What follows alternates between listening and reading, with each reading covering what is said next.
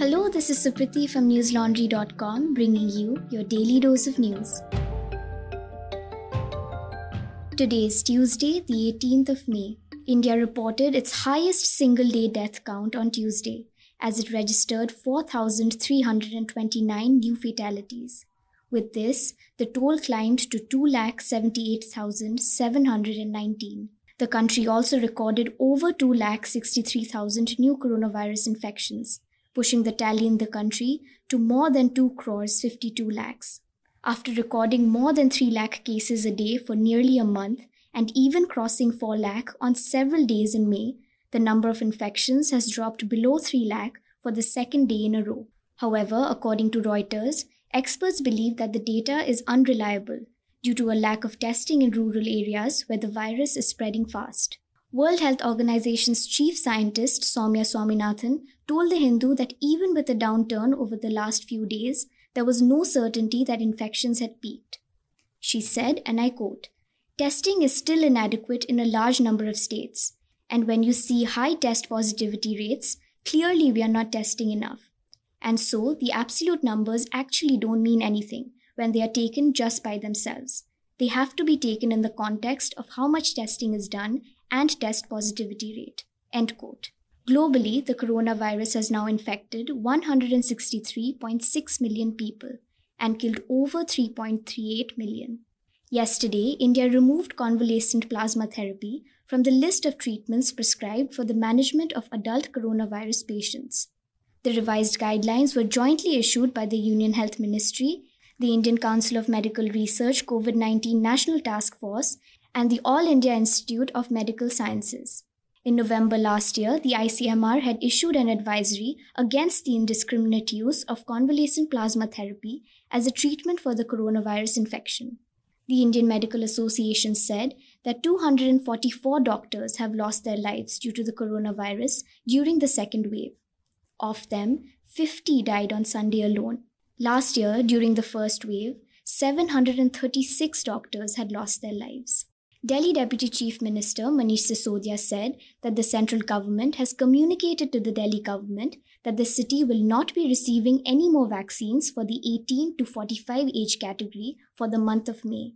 Addressing a press conference, he said, and I quote, "Currently, Delhi has vaccines for the next 4 days for those above 45, but the central government has told us we will soon receive more than 3 lakh vaccines. But for the 18 to 45 category, we have vaccines only for 3 more days." End quote.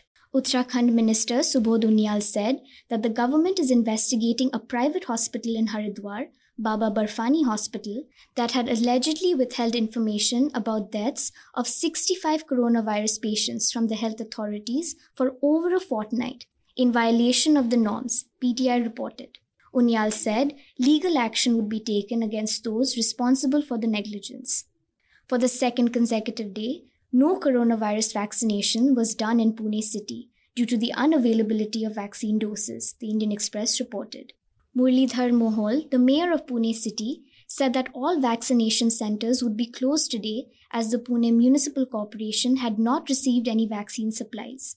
Pune reported 3,208 new COVID-19 cases in the last 24 hours and 108 deaths. The Allahabad High Court on Monday observed that the entire medical system of Uttar Pradesh pertaining to the smaller cities and villages can only be likened to a famous Hindi saying, which is Ram Bharose, or at the mercy of God.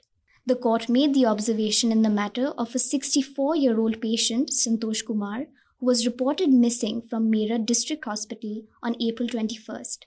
The incident had been reported by relatives as his body was disposed of by authorities as unidentified. A report was submitted to the court by the government on an inquiry made by a 3-member team. Although Uttar Pradesh Chief Minister Aditya Nath believes that his government defeated the first wave of the pandemic last year and has now got a grip on the second wave, our reporters on the ground found that the reality is quite grim. News Laundry has been covering the devastation caused by the second wave in Uttar Pradesh and the breakdown of its healthcare system extensively.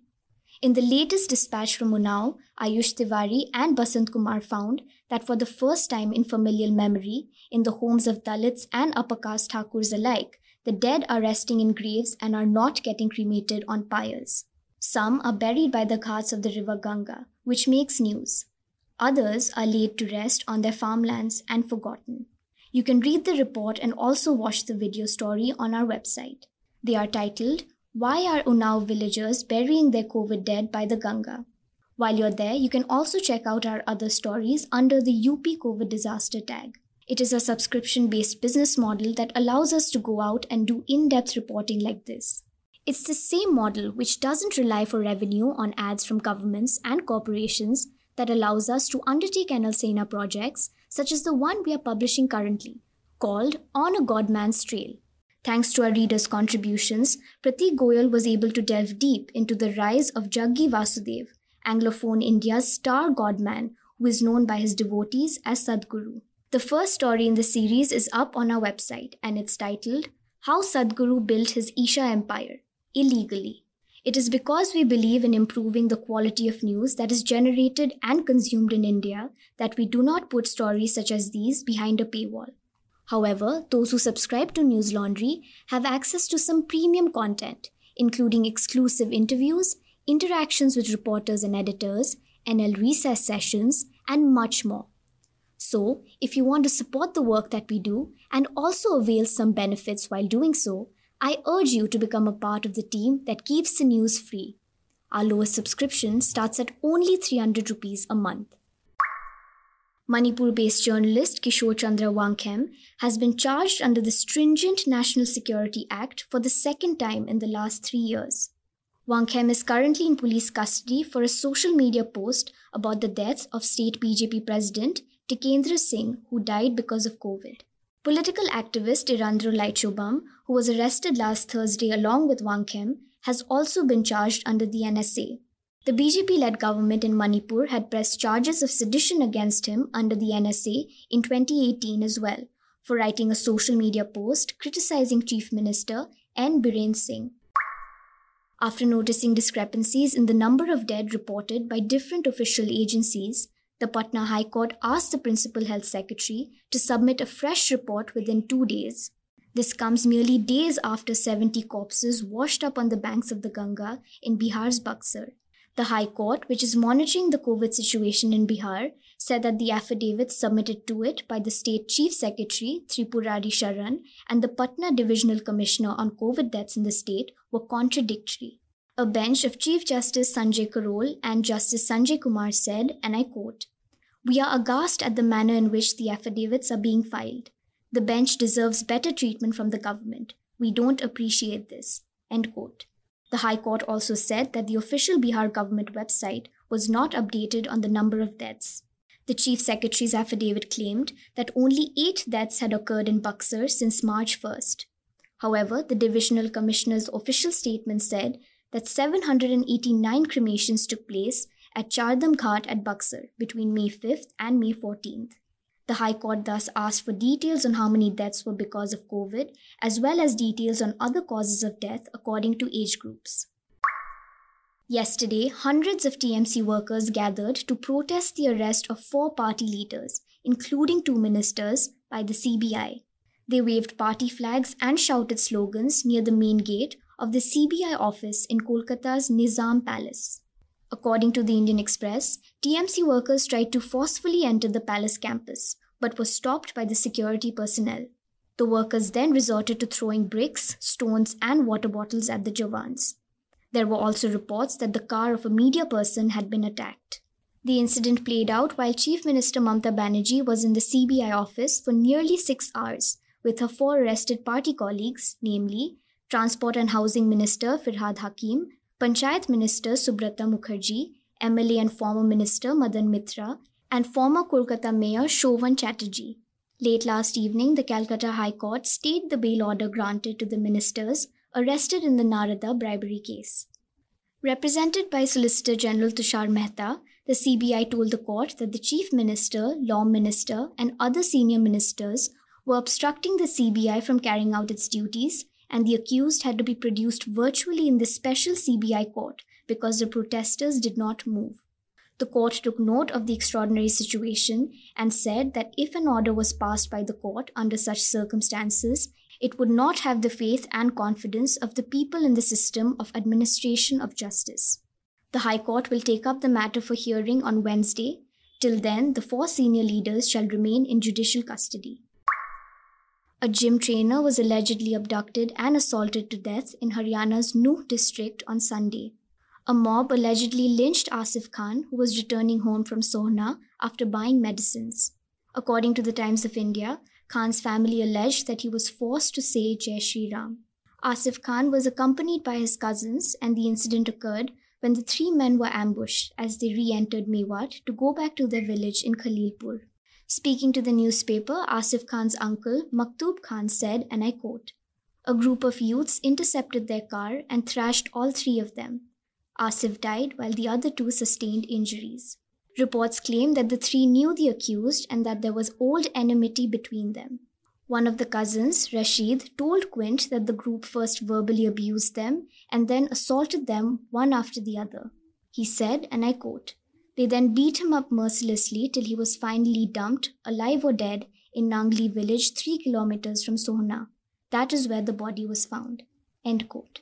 A case was registered at the Rochka Meo police station under Indian Penal Code sections 302 pertaining to murder, 323 which refers to causing hurt, and 326 which refers to grievous injuries. The police denied claims of the incident being a hate crime and said it was the outcome of an old feud between the 2 groups. Israeli military continued to carry out airstrikes on Gaza on Tuesday. At least 212 Palestinians, including 61 children, have been killed in Gaza since the attacks began on May 10th. At least 1,500 Palestinians have been wounded.